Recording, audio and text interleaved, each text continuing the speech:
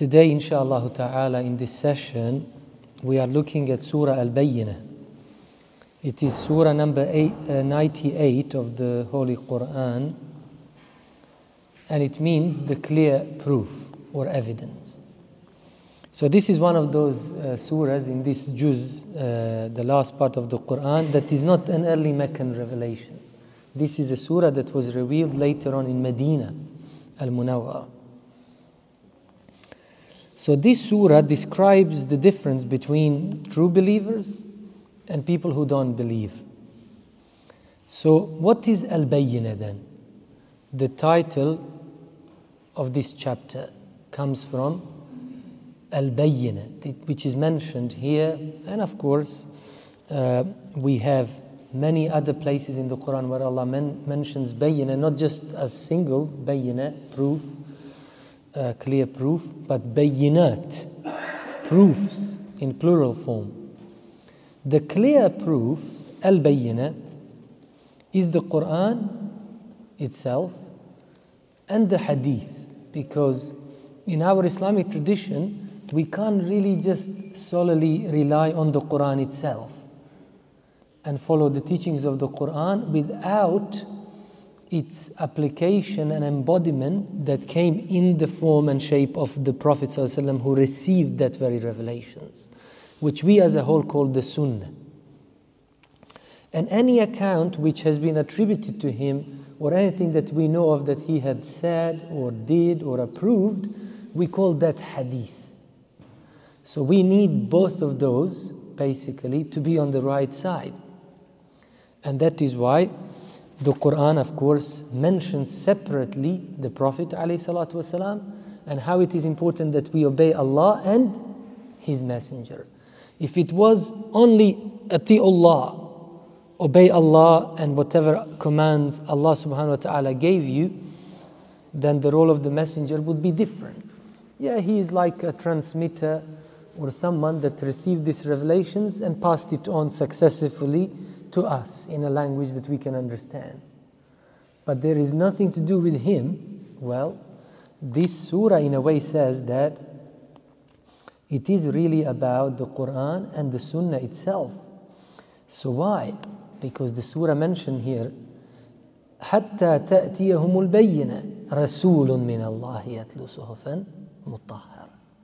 In a way, the actual answer, about Al-Bayyinah, the clear proof, is a messenger from Allah reciting the pure pages from the correct or clean scriptures to them.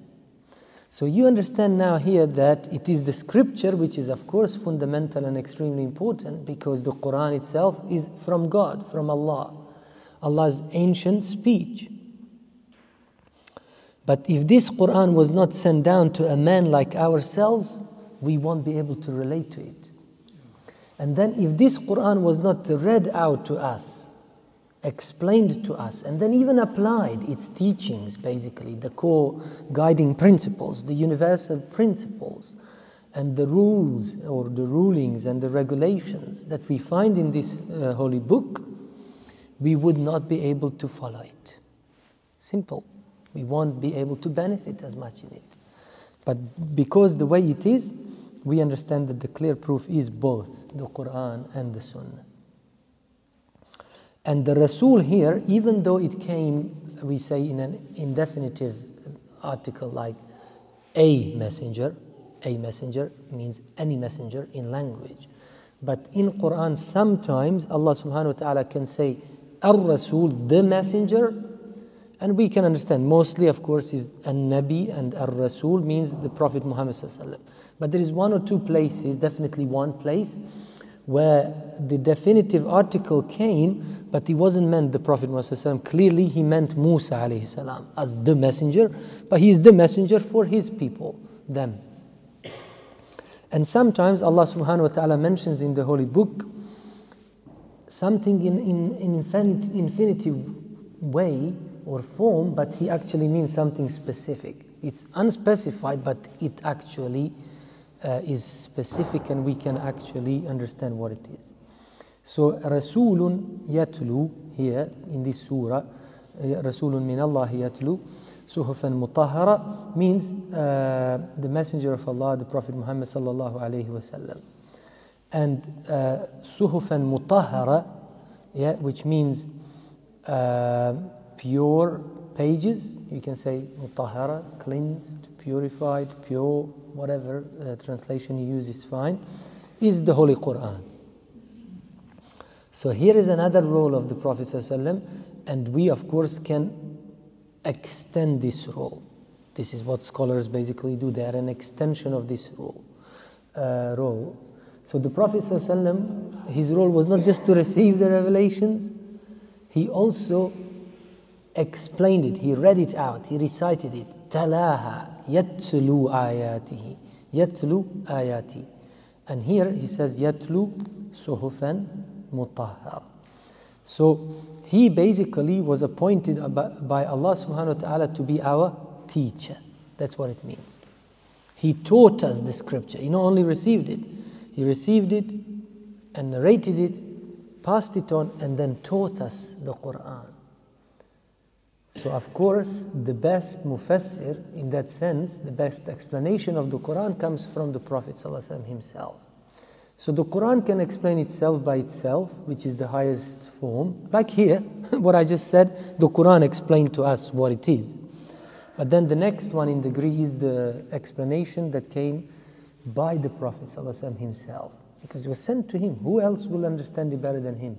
Or in terms of human people, no one but the Prophet. And then is the language itself, which helps you to understand it, and then other forms.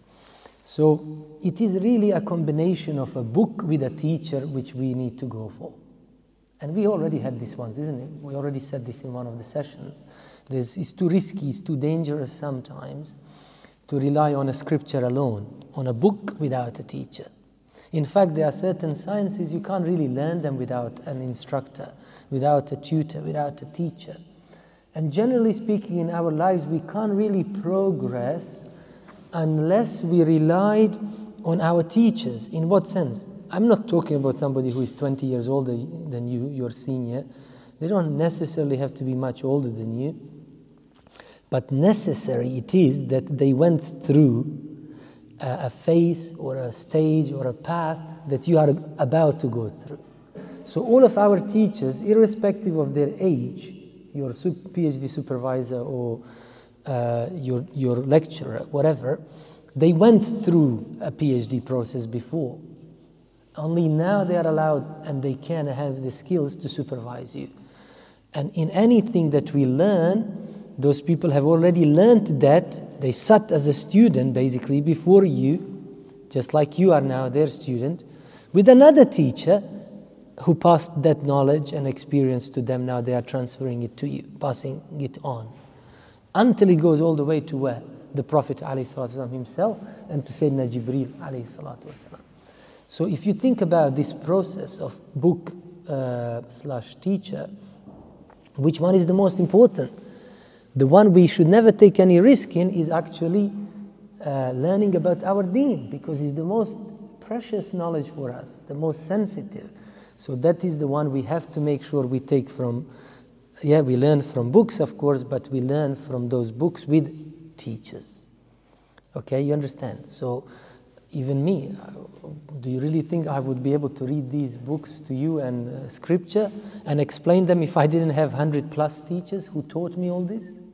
In their own ways, in different ways, teachers from all over the world that I had to study with for years and years before I was allowed to talk. And until now I have some teachers. Do you understand? And I always will have teachers. Doesn't matter how old I become and how knowledgeable or how much I learn, I'm still going to have teachers who will teach me something new, something else that they learned from their teachers. And it's a beautiful school. It's a beautiful process to be involved with. To be part of. So this is the beginning of this surah. So it talks about non-believers, the people of the book, and those among them who are not believers, as well as idol worshippers. And then the clear proof, which we now established, is the Quran and the Sunnah, and a messenger from God that recites and reads those pure pages. We said it's the Prophet Muhammad ﷺ, Okay? And the pure pages are the Holy Quran, the glorious book, the glorious Quran. Okay. This is important. Then the term, the people of the book, which is mentioned here. In the Quran, when Allah says Ahlul Kitab, literally means people of the book, okay? It is used to mean Christians and Jews, okay? And their holy books, okay, they have been given scriptures, like the Quran has been sent down to our Prophet Muhammad sallallahu alaihi wasallam. Musa received the revelations, Torah, okay, and more than that. And then Sayyidina Isa, Allah gave him Al-Injil. So when Allah mentions these kutub, books, then we know He's mainly talking about At-Tawrat and Al-Injil, and maybe Az-Zabur, you can add to that. Or you can also say He's also talking about whatever was revealed to Sayyidina Ibrahim alayhi salatu wasalam in terms of scripture, or Nuh, or any other prophet or messenger of Allah before. But Ahlul Kitab, in general sense, really mean the Christians and the Jews, or all those people who followed the monotheistic pure faith that was clearly established by Sayyidina Ibrahim alayhi salatu wasalam. And hence this emphasis about Millata Ibrahim. So you understand? The Quran mentions Ibrahim in this context. So we all belong to Abrahamic religions. I'm not saying that all Abrahamic religions are absolutely intact. Everything is as it used to be, as Allah revealed. We don't know. Okay? About the previous scriptures and the previous nations. The Quran clearly says about a few things that have been changed and mended. Therefore, I'm not sure anymore. I can't take that scripture as it is. But the Quran doesn't say reject it as a whole. This is important. The Quran also doesn't say, this surah actually, if you think about it, I can read the translation for you. لَمْ يَكُنِ الَّذِينَ كَفَرُوا مِنْ أَهْلِ الْكِتَابِ. So there is no ayah that I know of in Quran which says, أَهْلُ الْكِتَابِ كُفَّارِ. Like, it's always like min, أهل الكتاب, from among them. Those الذين كفروا من أهل الكتاب. So it's like very interesting that Allah subhanahu wa ta'ala tells us there are certain changes that took place and problems in their creed, like belief system, Trinity like. Or anything like taking Isa na'uzubillah as a son of God. It's extremely heinous and problematic. The gravest of all sins, isn't it, to make shirk? So we understand that. So I don't get it myself why the whole Christian faith nowadays is defending those notions and principles. And the same is with the Jewish tradition. I've got nothing against Tawrat. I've got nothing against genuine Jewish people, genuine rabbis, and people who are good and pray to Allah and read Tawrat. But I'm not so sure if the Torah as they have it is intact. I'm not so sure. And it's going to be very hard for anyone to prove or disprove it historically with facts, how much it is corrupted and where and what. But at the same time, the Prophet ﷺ taught his Sahaba when they were frightened by those verses, and knowing the Jewish community in Medina, and some few maybe Christians who would come for trade in Mecca or something like that, and a few who claimed to belong to some kind of Christianity, and few odd migrants from Christendom at that time, the Roman Empire. So when they questioned and they asked the Prophet ﷺ, he told them like this in one hadith. He said, you don't have to believe in what their scripture says. You don't have to accept it. And certainly, like if you haven't mastered the Quran, you don't go and study Tawrat. You have to go in order of priority. First, you learn Quran in Arabic language. Why would you learn Hebrew first or study Bibles first? It's wrong to do that. But he told them, don't deny their scripture as a whole as nonsense. In the same way, we are not allowed to say Christianity as a whole is wrong, it's shaitanic religion. No, it's not like that. Many of them are deluded, and they maybe think they are doing good thing and this and that. We don't know exactly what it is. It's some kind of false inspiration that they have. They think they are close and spiritual, close to God and spiritual, but it's some kind of like a deceitful inspiration which has to do with wrong assumptions, wrong premises. So when they develop something on a wrong premise, of course their conclusions will suffer. And they will not even know, because the premise, the underlying foundation is incorrect, wrong. So the Prophet ﷺ, he told them, you don't have to believe in it, but you don't also reject, don't have to reject all of it as it is. So we don't believe, but we don't deny. That's how we should perceive and have the standing, the position regarding the previous scriptures, the previous revelations, and the people of the book, which is mainly Christians and Jews. So we don't ridicule them, we don't belittle them like that. We pray for their guidance, that's it. Because the clear proof has come now.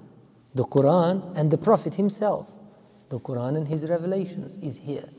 Therefore, it makes every sense, of course, for all of them now to follow the latest edition of Allah's religion, which is Al-Islam. And you can also argue this way, it was always Islam anyway. Since Sayyidina Adam, it's always the same religion of God, which is to acknowledge Him, the oneness of God, submit to Him, and to accept whoever is the Prophet or Messenger that Allah sent at any given time. So it's all the same, really. But at the same time, we don't want to become hostile and jump into conclusions and assumptions, and we don't know. We are not sure. So Allah says here, the non-believers from among the people of the book and the idol worshippers. So you see, notice the difference here. Min ahli kitabi, okay, Allah says, wal mushrikeen. So Allah doesn't say the non-believers among the idol worshippers. There's no things like that, okay? So idol worshipping as a whole is no doubt wrong. And the Quran also came really strong on 2 points actually. There is no other 2 points you can say that are as strong and emphatic in the Quran as these two. The oneness of God, which is Tawheed, La ilaha illallah. Yeah, La ilaha illallah. This one is everywhere. Don't say 3 gods, don't say 2, there's no more than one God. It's impossible. Argues very strongly. Rejects Trinity, just like that. Don't even say 3 gods. Forget about Trinity as a concept. So, this is one thing. And the other thing which Allah spoke very strongly about, in a way almost harshly, is the idol of worshipping. Shirk. No compromise on shirk. Strong outright rejection.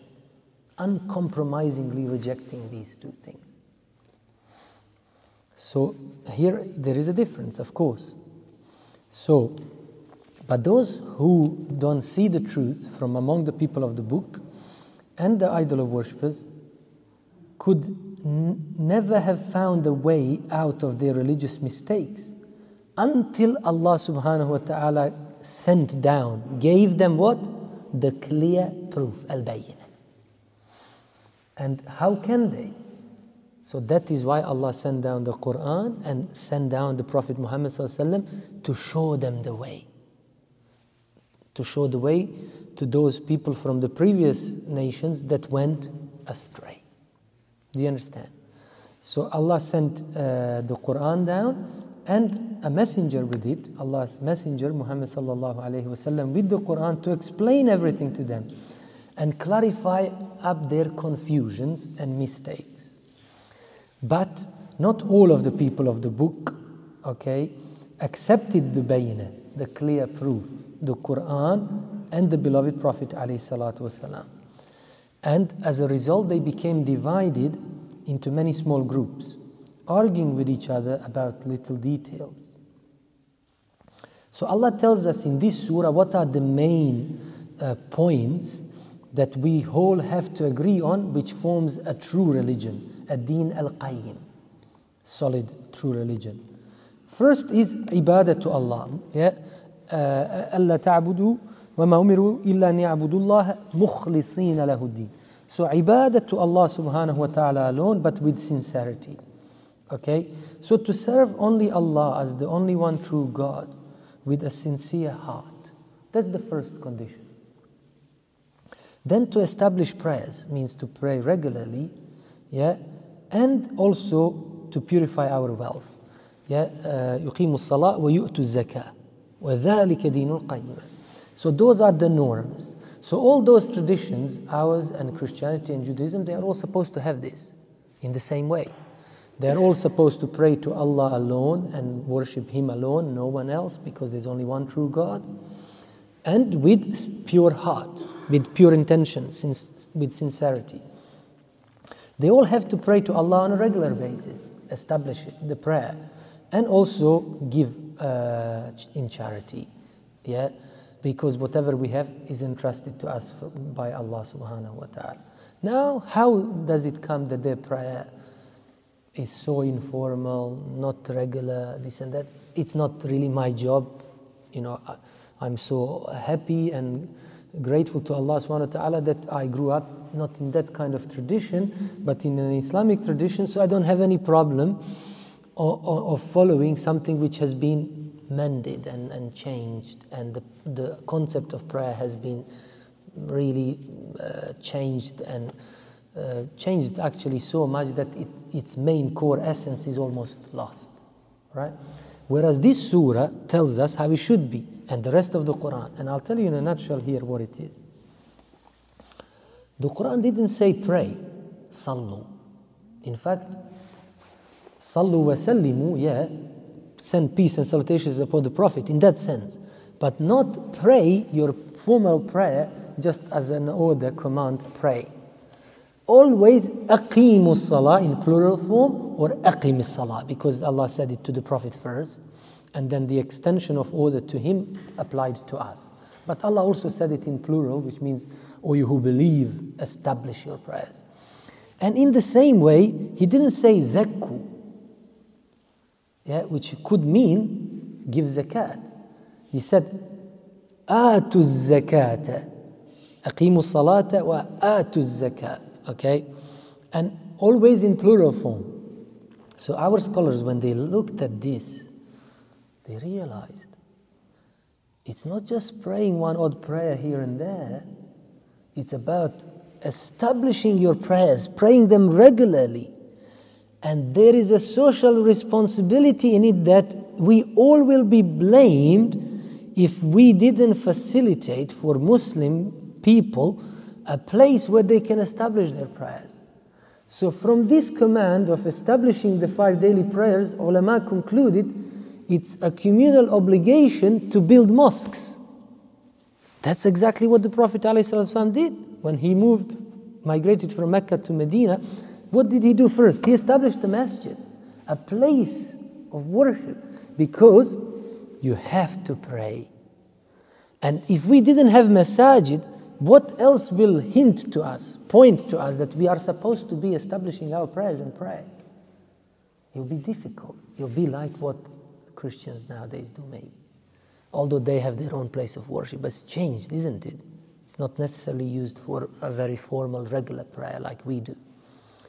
But maybe, I'm just thinking, when we read Surah Al-Baqarah, for example, and Al-A'raf, and you read the story of Bani Israel, the children of Israel, the Jews, it really hints to me that they also had a place of worship, whatever they want to call it. The Quran also mentions more than masjid, okay, sama, sawami', bi'a, okay, like other places of worship by different names from previous traditions.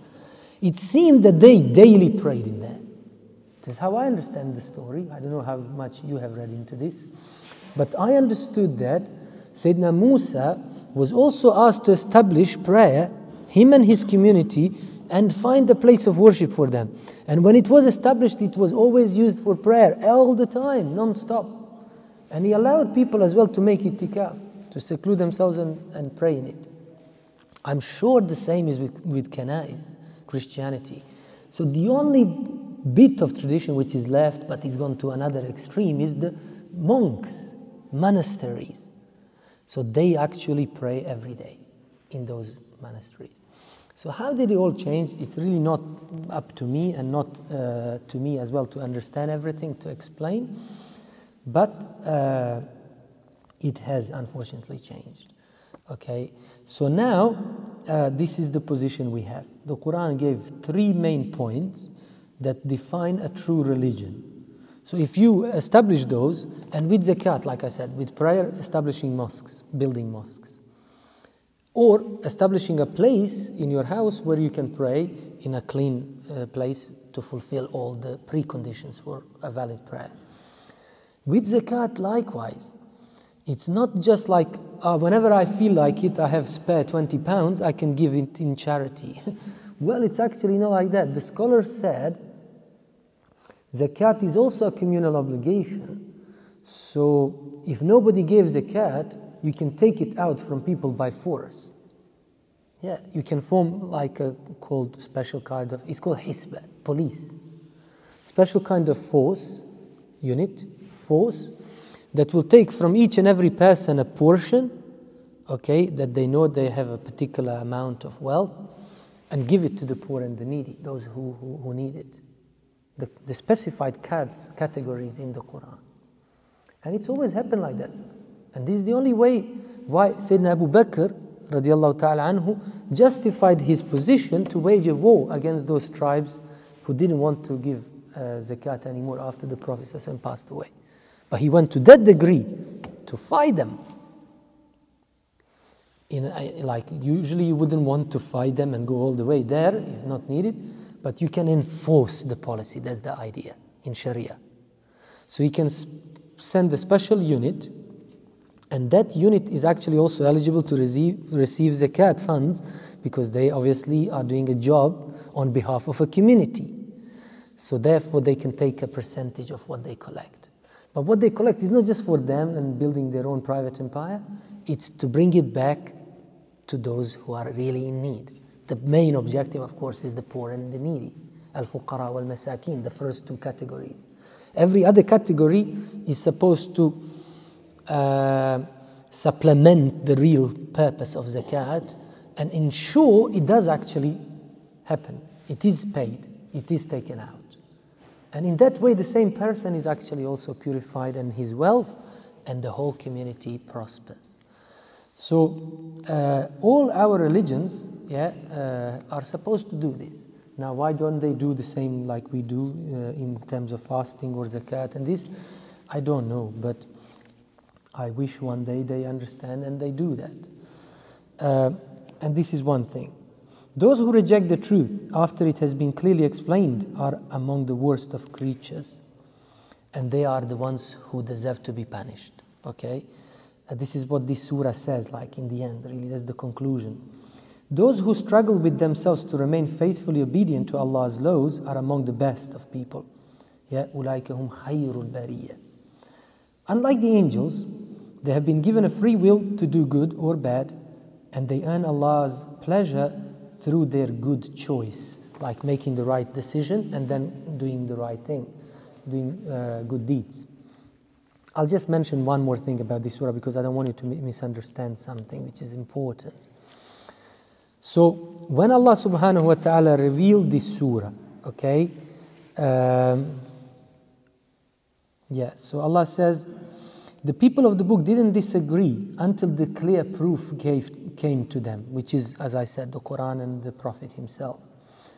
And they were not ordered to do anything except to serve Allah, devoting themselves with sincerity to Allah alone, as straight and true believers, and to establish regular prayers and to pay zakat, purifying their alms themselves as well. That is the real religion.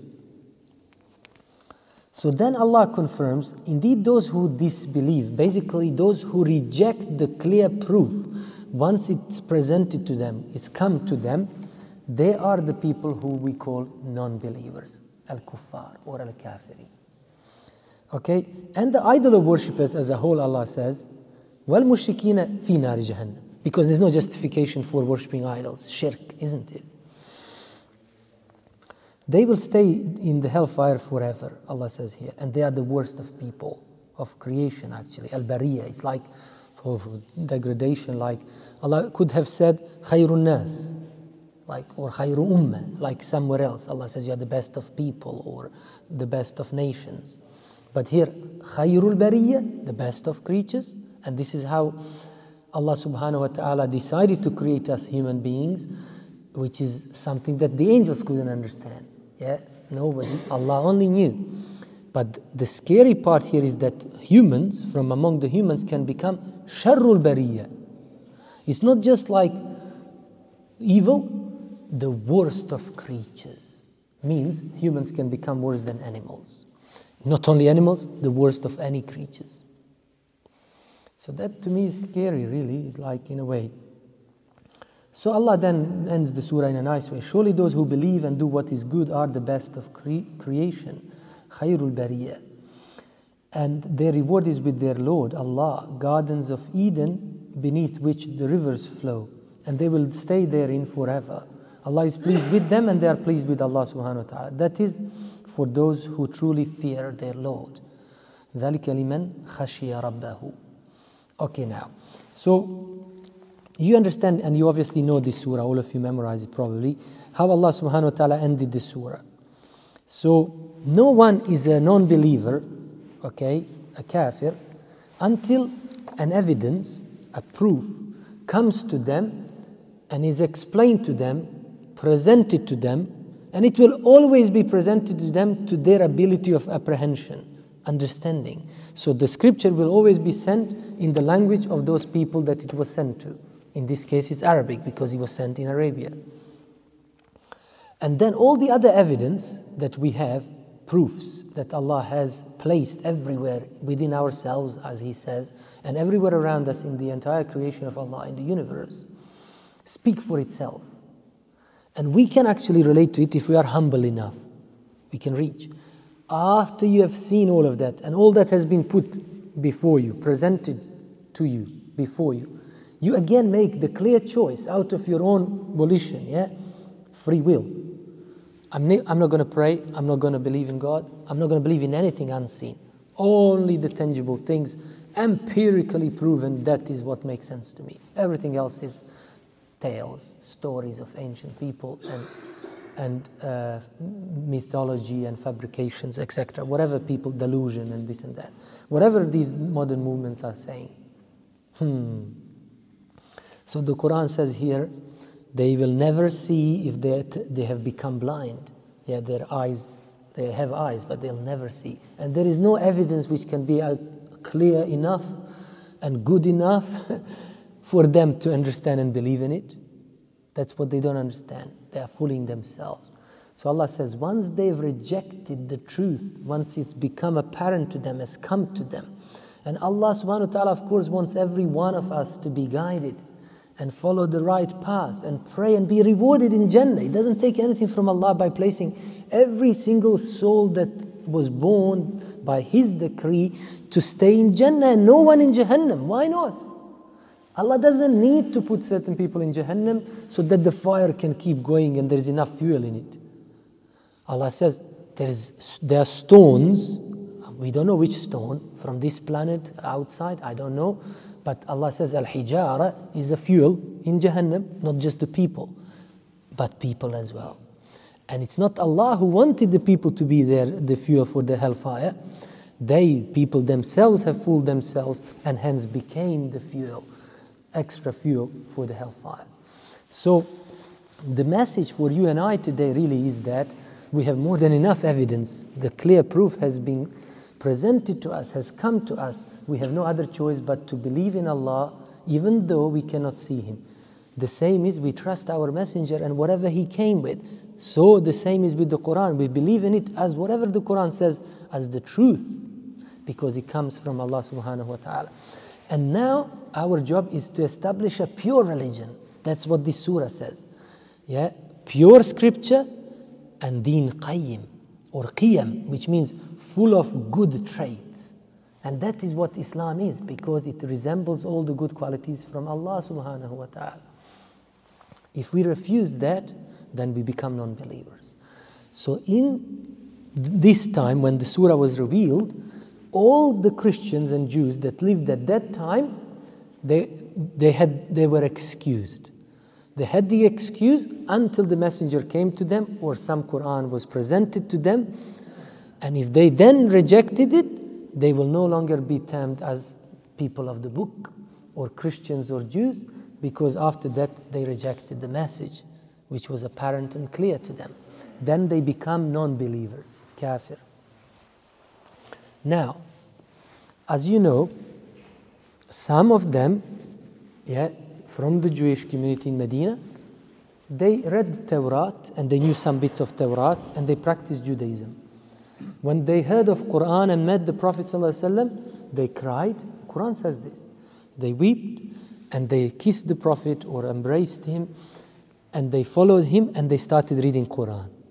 And some of them would not even study their tradition anymore because the Quran is such an amazing book, more than enough evidence in it and more than enough guidance in it. They did that. From Christians too. Okay, so there were certain Christian people, even scholars of Christianity, who met the Prophet ﷺ or met some of his Sahaba during his lifetime, but especially afterwards. When the evidence was presented to them, they humbled themselves, as the Quran says, and they said, what else do we have but to accept this once it has been presented to us? بَعْدَ مَا جَاءَتْنَا آيَاتٍ. That's how the Quran says. So all those people became, of course, Muslim. And they are all believers, okay? And they were also believers before that moment. They were not non-believers. They were Christians before, now they are Muslim. There's a big difference between being a non-believer belonging to Christianity, being a Christian and then a Muslim. Big difference. The same is with it, being a Jew and being a non-believer among the Jews and then a Muslim. But I'm afraid to say, most Muslim commentators say, after the whole Quran was revealed, and once the Prophet ﷺ passed away, people of the book didn't have the same status anymore. Because then, some scholars until like 500-600 years after Islam, medieval times, they would say, maybe there are some places in the world that they never ever heard of Islam or our Prophet ﷺ in olden days. Therefore, if they followed whatever their ancient religions were, they maybe still be excused, or they might be doing okay. We don't know. But most scholars say, after the Quran was sent down, revealed, all of this is now past tense. So they have no other choice but to follow the Quran, to follow the Islam. This is the majority of Muslim scholars' opinion. And there are some who say, sometimes the Quran mentions this in past tense, which means it's all done. And some say the Quran, some places still says الَّذِينَ, okay, or gives a kind of permanent status for the Jews and the Christians that they might be okay if they haven't corrupted their faith and religion. As if there are groups among the Christians still, since the beginning of Christianity, who are monotheistic. And among the Jewish tradition as a whole, there are still some Jews who worship only one true God and are on the right path. Something like that. I don't know myself. Like I said to you, it's not our job to judge any particular denomination of Christianity or Judaism. We don't have to, because Allah saved us and we are guided. But we certainly don't want to ridicule them. So what we can say is this. The contemporary Christians and Jews, they are running a risk. We can say that. And this is the last thing I'll say on this surah. In my opinion, I had one Christian scholar who came to me a few months ago and he asked me, why should I become a Muslim? I'm already a good practicing Christian. So I said to him, I was trying to reason from this surah and elsewhere. I said to him, I understand, I'm not saying you are a bad person. I'm not saying Christianity is a bad movement or religion. I'm not saying anything bad. I don't understand some of the things you do. They're not in line with my scripture and my belief system. Therefore, I'm not going to risk, I believe in what my scripture says because it's come after yours. So I said to him, you should accept the Quran because it came after the Injil. Something like that. It's like chronologically, this is the latest edition. So if this book now says of another messenger that came after Isa, I also believe in Isa like you do. Maybe you believe in his nature slightly different from me. I believe in him as a great, great, amazing prophet and messenger of God, but just a human, like myself, just like my own prophet. I cannot treat him as a son of God or give any degree of divinity to him or any other prophet, including my own. Only God is divine. So I gave him several rational arguments. And the biggest one really is that Allah told us the Prophet Muhammad is the seal of the prophethood. He's the final prophet and messenger. And the more time goes by, since his coming, since his time, until the day of judgment, that in itself is a rational argument, evidence that the religion of Islam is a sound religion and should also be followed. It's the latest edition of Abrahamic religions. So I told him these arguments, and he said, I never thought about that. And then I said one more thing. This is the most reassuring things for us. I don't need to tell you because, alhamdulillah, we are all Muslim. But you might be wondering what's happening with our so-called brothers and sisters in Abrahamic religion, Christians and Jews. So I said to him, listen, brother, I don't know all the truths because lots of things are mystery, not revealed to us exactly, nor do I know what happens exactly once you and I die and what is going to happen on the judgment day and how and who will be placed in Jannah and who will go to Jahannam. I don't know for sure. Okay, I can't judge anyone, nor do I have the power to do that. But I can tell you, according to my understanding, this is why we Muslims are confident. And we will never accept our children reverting to Christianity or losing Islam because if, like I said to him, if you are all good as well, you are also going to be accepted and your prayers will be accepted by God and the Jews, and Allah will reward you. So your synagogues and churches are not a waste of time, good for you. I said, I've got nothing to lose. And why should I be jealous if all Jews and Christians also go to Jannah? I'm not going to be. There is no jealousy in Jannah. I don't mind. If they all go, I can't say you will all go. I can't also say you will not go. I can't prove that or disprove it. But I can tell you one thing. My religion says you have to accept each and every prophet and messenger that Allah sent unconditionally and believe in all of them and say that they are not lying. This is sent really from God. It's not made up by them. I've done my job by believing in each and every one of them until the final one, the last, the seal of the prophethood. Whereas with you, just think about it. I'm not from Muhammad's tribe or his brother or father to defend him like that, from that angle. But in case he was a genuine prophet of God, and now you know, and I told you about it, you choose to reject him, you may be punished. You might have risked your salvation. And I'm not risking because I've accepted Isa, Jesus, and Musa and all of them. The same is with everything else. With the final judgment day, according to our understanding and our scripture, we are okay because we believe in Tawheed. We follow our Prophet ﷺ. We are not doing anything wrong in terms of our creed. So we can hope and believe almost in guaranteed salvation, that we will go to Jannah if there is a Jannah, and Jahannam will be saved from it if it's that torturous and hurtful like the Quran says. So I'm not running any risks. Whatever turns out to be true, what I know in my tradition, at least I've done my homework. Whereas with you, I said to them, if my tradition says that Trinity is wrong and it's classified as idol worshipping, or you are ruining your deeds by ascribing partners to God, you are risking the rest of your good deeds. All your prayers towards God Almighty, all your charity that you give to the poor and the needy, because you are doing something wrong. And in case you really are wrong, and our scripture says so, you are running the risk of going to the hellfire.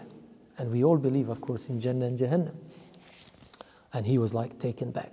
Wow. He's like, if we Christians go to Jannah, Muslims will definitely go with us. And it's like that. And then if the Jews go, okay, then the Christians will definitely also go because they believe in Musa and what was revealed to him. Okay, but Muslims will certainly always go with either all of them or with one of them, just Christians or just Jews, or on their own. Whereas none of them will ever be able to go on their own, or them just two together without us Muslims. So there's plenty of rational arguments, clear evidence really, that everyone really should follow Islam nowadays. I fully believe in this. I really believe in this academically and of course with my body and soul and my mind.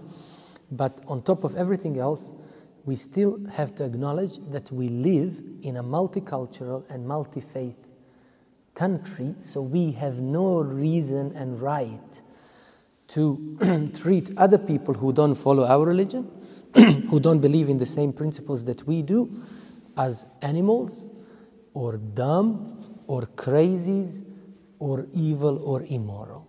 I don't believe in that myself. We shouldn't do that. Because what we are doing, if we do that, we are ourselves then we are doing prejudice. We are becoming judgmental. Whereas the Quran says very clearly, Allah is the judge. You and I can never say of any person, whether they are Muslim or non-Muslim, from your family or not, by their name as an individual, for sure, you can't testify and confess and say that anyone will go to Jannah or Jahannam. This is a maxim in our Islamic creed. We never accuse anyone of disbelief as a person, as an individual. We also cannot, only the Prophet could do that, and the Quran. We can't confirm that someone is guaranteed Jannah or salvation. We also can't say someone is 100% on the right path and someone is misguided or full of innovations and this and that. We are not supposed to be judgmental and have prejudice. We leave that to Allah and we judge people by outward, not what's in their hearts, because we can't read that and understand that, reach that. So in the same way, we don't know the full story of those two Abrahamic religions, what unfolded and how things have changed. We know a bit, but we are not concerned. None of us have to study Christianity to understand what went wrong in their dynasty and this and that. We read Quran, and if we haven't learned the Quran, that is the must, farz for us to do as soon as possible so that we benefit, inshallah ta'ala. But as long as we live among them, they are our neighbors, we will treat them as human beings and respect them because they also are souls like we are. And those souls, their souls and ours came from God. And that is where the sacredness of a human being is, the dignity that you have to give to everyone else. Even if they are silly and trying to preach idol worshipping, there is a soul in that body, okay? And because of that soul, you have to be respectful to that person. But of course, we will not approve anything which is wrong. أقول قولي هذا واستغفر الله العظيم لي ولكم فاستغفروه إنه هو الغفور الرحيم. سبحانك اللهم نستغفرك ونتوب إليك ونصلي ونسلم على سيدنا محمد وعلى آله وصحبه وسلم تسليما كثيرا. اللهم انفعنا بما علمتنا وعلمنا ما ينفعنا وزدنا من فضلك وجودك وكرمك علما وتعليما. اللهم أغننا بالعلم وزينا بالحلم وأكرمنا بالتقوى وجملنا بالعافية يا أرحم الراحمين. اللهم ربنا لا تزغ قلوبنا بعد إذ هديتنا وهب لنا من لدنك رحمة إنك أنت الوهاب. يا مصرف القلوب صرف قلوبنا على دينك وطاعتك ومحبتك. يا مثبت القلوب ثبت قلوبنا على دينك وطاعتك ومحبتك يا أرحم الراحمين.